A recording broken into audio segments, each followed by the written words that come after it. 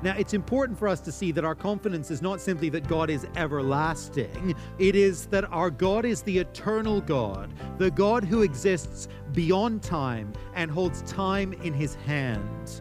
He is the God who simply is. Welcome to Encounter the Truth with Jonathan Griffiths, and today we're going to take a look at our eternal God.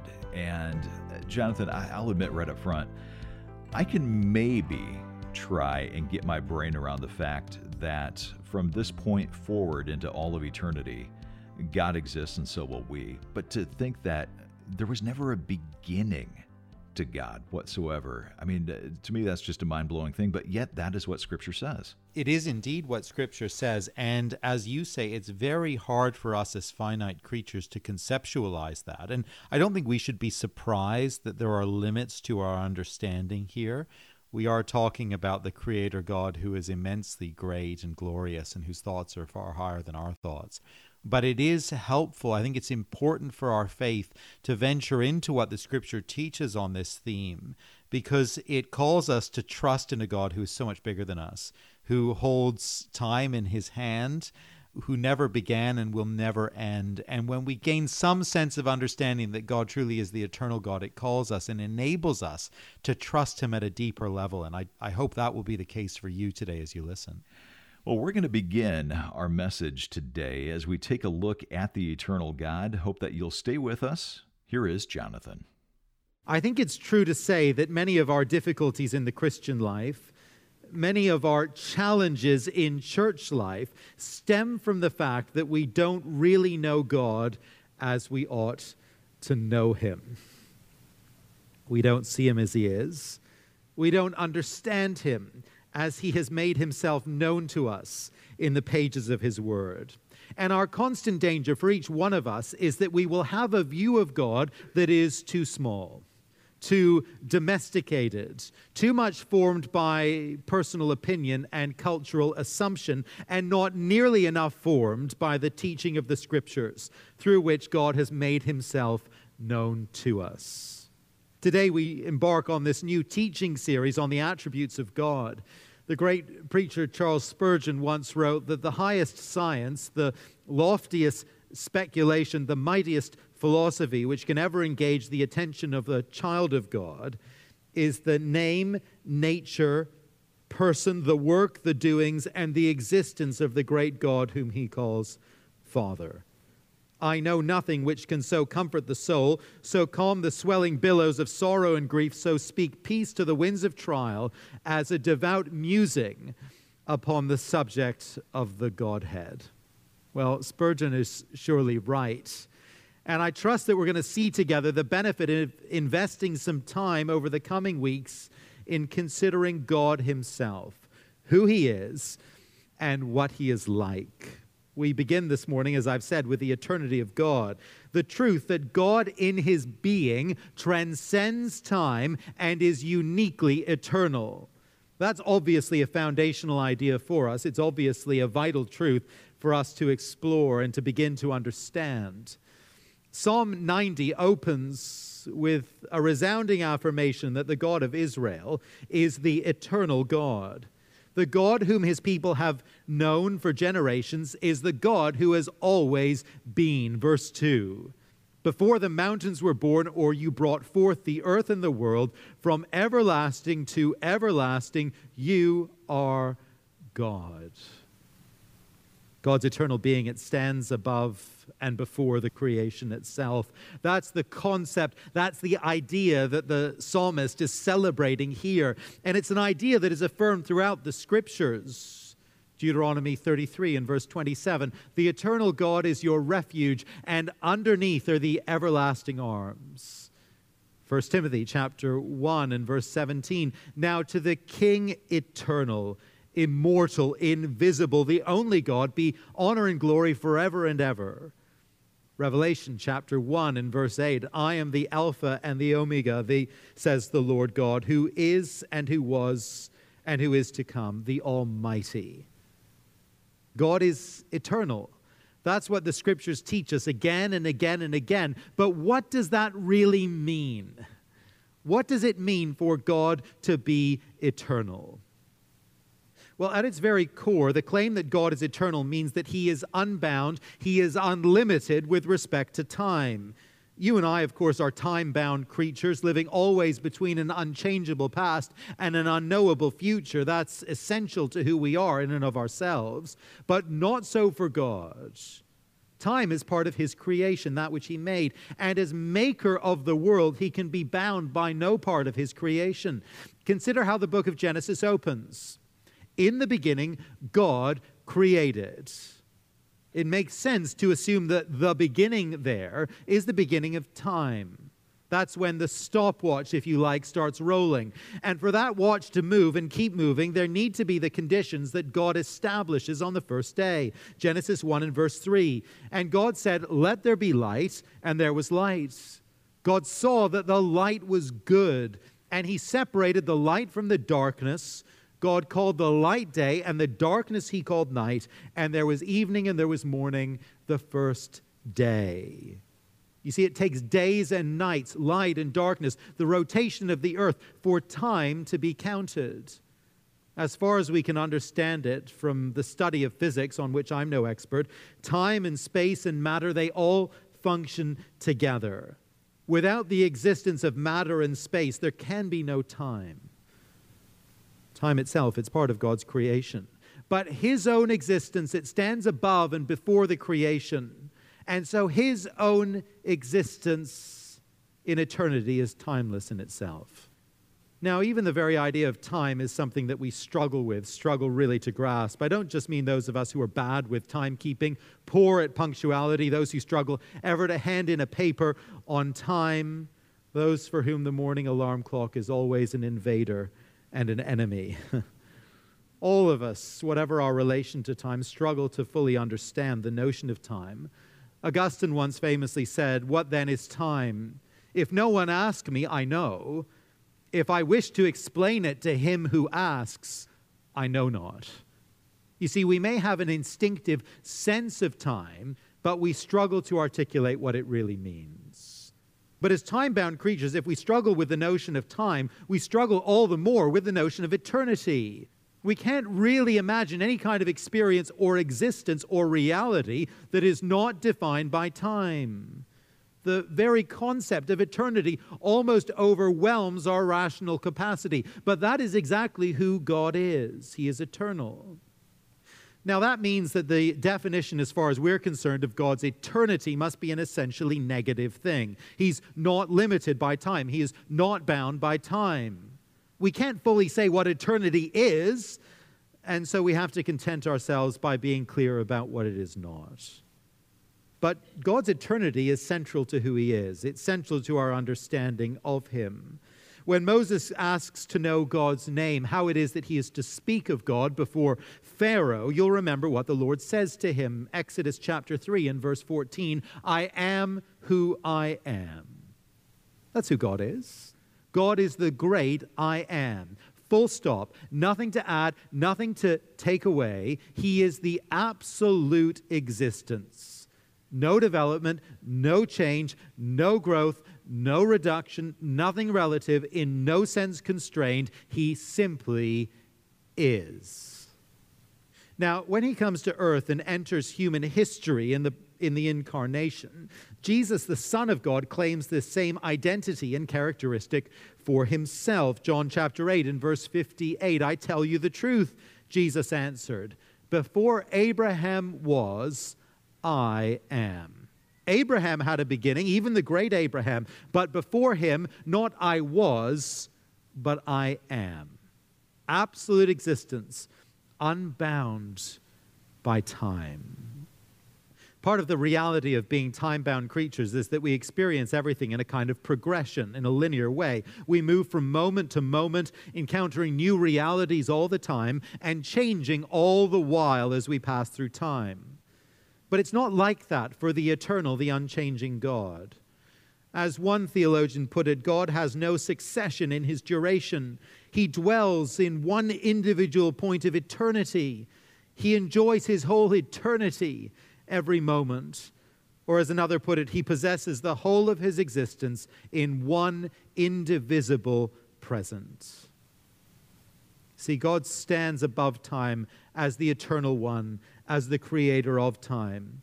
But it's also wonderfully true that the eternal God interacts with us in time. He is present, he is involved in the world, encountering us, time-bound creatures.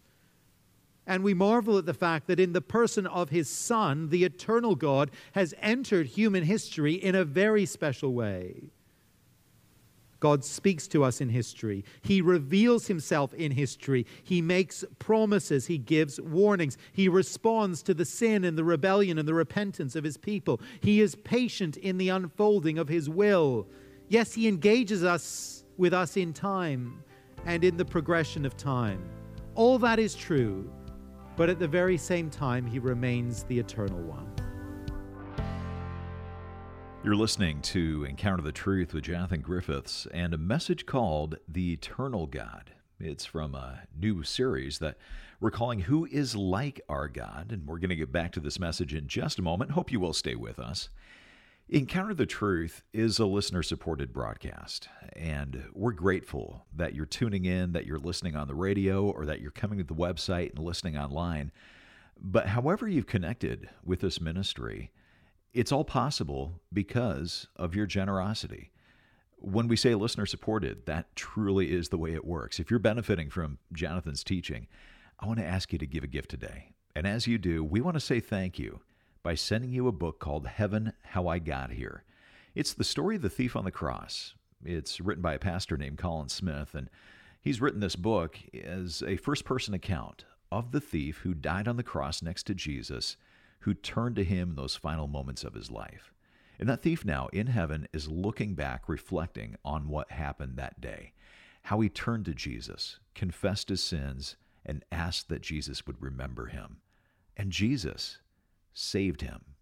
As Jesus turned to him, he said, "Today you will be with me in paradise." And this story is one of the clearest gospel presentations. It makes it so easy to understand that our salvation and forgiveness is nothing we earn. It comes from and through Jesus' work on the cross. We'd love to send you a copy of this book as you give a gift of any amount. You can give online at encounterthetruth.org or when you call us at 833-99-TRUTH. That's encounterthetruth.org or 833-99-TRUTH. Back to the message. Here is Jonathan. Now, this distinction between time and eternity, it's not something we can pin down very well. But various people have tried to at least illustrate it in different ways. So, for instance, consider the difference between a river through which water travels and a lake or an ocean in which it is held. You and I, as human beings, we experience our own existence in time as a river. Time flows, and we only see or touch any part of it at any given moment. It's never static, it never stops. As the great hymn puts it, time like an ever-rolling stream bears all its sons away. They fly forgotten as a dream dies at the opening day. Time is for us a river. But for the eternal God, the whole of history is more like an ocean or a lake. He can see and comprehend the whole in a way that you and I never could in our very finite existence. It's there, all gathered before his eternal gaze. When we're told that he is the Alpha and the Omega, the beginning and the end, it's not simply that God was there at the beginning and he will be still there at the end. No, his eternity encompasses it all. He is the beginning and the end, even now. That's why God can make statements like the one found in Isaiah 46 and verse 9. I am God and there is no other. I am God and there is none like me. I make known the end from the beginning, from the earliest times what is still to come. I say, my purpose will stand, and I will do all that I please. Unlike you and me, God doesn't look back wistfully on the past. He's not consumed by the present. He's not troubled in waiting for the future. He sees all of time as a vivid whole before his eternal gaze. He sees the creation. He sees the fall. He sees the flood. He sees the call of Abram. He sees the monarchy of Israel. He sees the exile. He sees the Incarnation. He sees the early church. He sees the medieval period. He sees the Reformation. He sees the great world wars. He sees our assembly here today. None of history is lost or filed away in a dusty cabinet for God. As the psalmist says here in Psalm 90 and verse 4, "For 1,000 years in your sight are like a day that has just gone by, or like a watch in the night." Now, perhaps the closest you or I will ever get to that kind of experience is that moment when we finish reading a book, a novel. One writer offers this illustration. You get to the final page reading a long novel, and before you put the book down, before you put it back on the shelf, you sort of flip through the pages, reminding yourself of all that's taken place. And if you were awake as you read the book, not dozing off as I so often am when reading a novel, but if you were alert and paying attention, you flip through the pages and, as it were, you see the whole story as a unit for a brief moment. You capture it all together in your mind's eye. Perhaps that's the closest you and I will ever get to the way in which the eternal God sees the history of the universe. Now, I don't pretend to be able to understand or fully conceptualize all those things, and there are limits to our understanding of God's eternity because He hasn't told us everything. But from what the Scriptures do tell us, these things must be true of the eternal God who made time, who is Himself eternal in His being, who never changes, who knows the end from the beginning. But what then does the eternity of God mean for us? What are the implications of this very great truth? Let me suggest four things that the eternity of God gives to us and means for us. First of all, the eternity of God gives us confidence. Confidence in God and in His Word. I don't know if you ever feel this way, but I tend to think that one of the most high-trust relationships we have in our lives is the relationship that we have with our dentist. You know, we need to trust and believe that the person, the man or woman who's allowed to wield needles and drills within our open mouth, we need to believe that they are competent. We need to believe that they are kindly disposed toward us, that they are knowledgeable, and that they are trustworthy. When we moved here to Ottawa, one priority for us as a family was to find a good dentist. It just happened that the dentist located nearest to our house was someone with whom we had a family connection going way back many years. He was very well respected in the community. Everyone was jostling to get on his list and to get into his clinic. He kindly invited us in, and we had our checkups and so on. And we just thought, this is the best dentist we have ever had in our whole lives. He is just outstanding. Anyway, we'd been here just a little over a year when he shared with us the news that he was planning to retire. He was selling the practice. He was winding down. Now, for as long as we had him, if you know a great dentist, let us know. For as long as we had him, he was great, but he's going to be gone this summer. It's a high-trust relationship, but we've seen it's going to be a very transient one, a very temporary one. As believers, there's no greater relationship of trust than our relationship with the Lord Himself. We take Him at His word. We stake our future on His promises. We entrust our very selves to Him for time and for eternity. And at the core of our willingness to do that is the belief that the one whom we trust will never cease to be. The one whom we trust has power over the future so that His promises and His plans can never be frustrated, can never be undermined. Now, it's important for us to see that our confidence is not simply that God is everlasting, so that as long as time endures, He will still be around. No, our confidence goes even further than that. It is that our God is the eternal God, the God who exists beyond time and holds time in His hand. You see, the eternity of God tells us that God's plans are in no way subject to change or to variation of any kind. He is the God who simply is. So when He promises that He will save us at the final day if we belong to Him, He sees that day already. He speaks of what He knows. It is in some sense already present to Him. His power now extends to that coming day, and so His saving work, it is as good as complete. Or to look at it from another angle, When God accepts you and accepts me into his family, when he sets his love upon us, his eternity means that his acceptance of us is in no way dependent upon our future performance. It's not as though he might change his mind if down the road we fail him miserably. No, when he saves us, he sees the whole of our lives before his eternal gaze. He knows what we will do. He knows what we will become. And he sets his love upon us despite all the future failings and sins that he knows are yet to come. We believe that the Scripture teaches that true believers cannot lose their salvation, have eternal security. And God's eternity is at the heart of that confidence. The present and future work of God, which for us and to our eyes look like a great succession of action, they are actually part of the coherent activity and reality of the eternal God who simply is. Now, I hope we can give time and thought another week to the idea that God does not change, to his immutability. But all this is tied together. They're all related. And the glorious truth, as Hebrews 13 teaches us, is that Jesus Christ is the same yesterday and today and forever.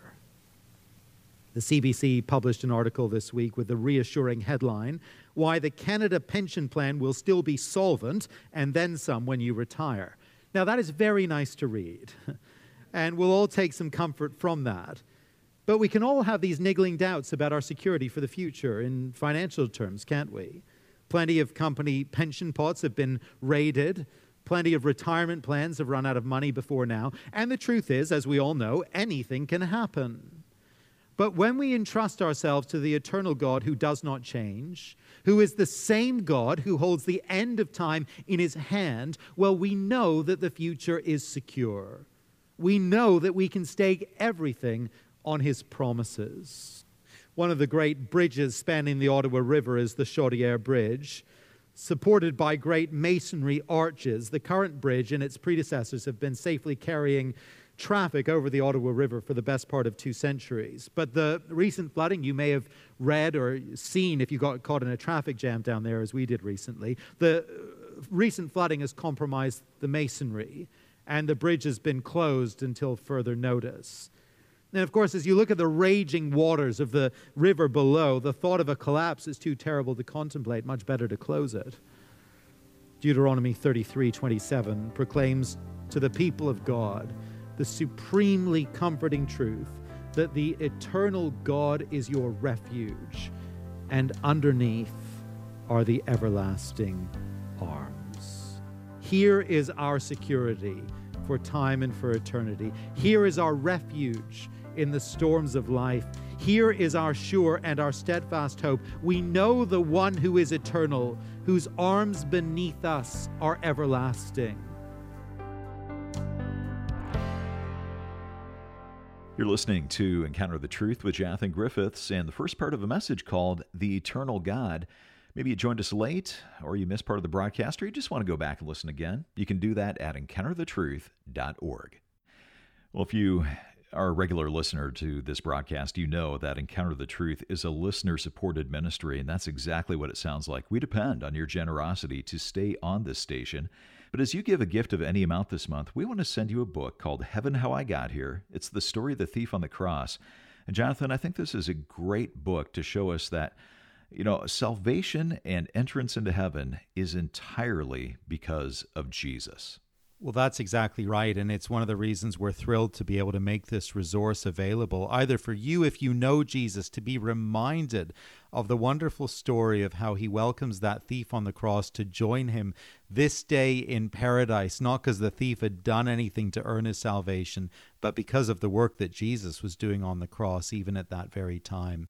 But it's a wonderful resource, I think, to be able to share with those who don't yet have the hope of heaven because they don't know Jesus. And we want to be inviting others to receive that hope, to join us in heaven through trusting in the Savior who came. And so we hope that you'll be able to take hold of this resource and share it as well with those who might be glad to read it and receive it. Well, we want to send you a copy of this book, Heaven, How I Got Here. Again, it's the story of the thief on the cross. Our thank you for your financial support this month. You can give your gift online at encounterthetruth.org or when you call us at 833-99-TRUTH. That's 833-998-7884. Or again, our website, encounterthetruth.org. Thanks for listening, and I hope you'll join us next time.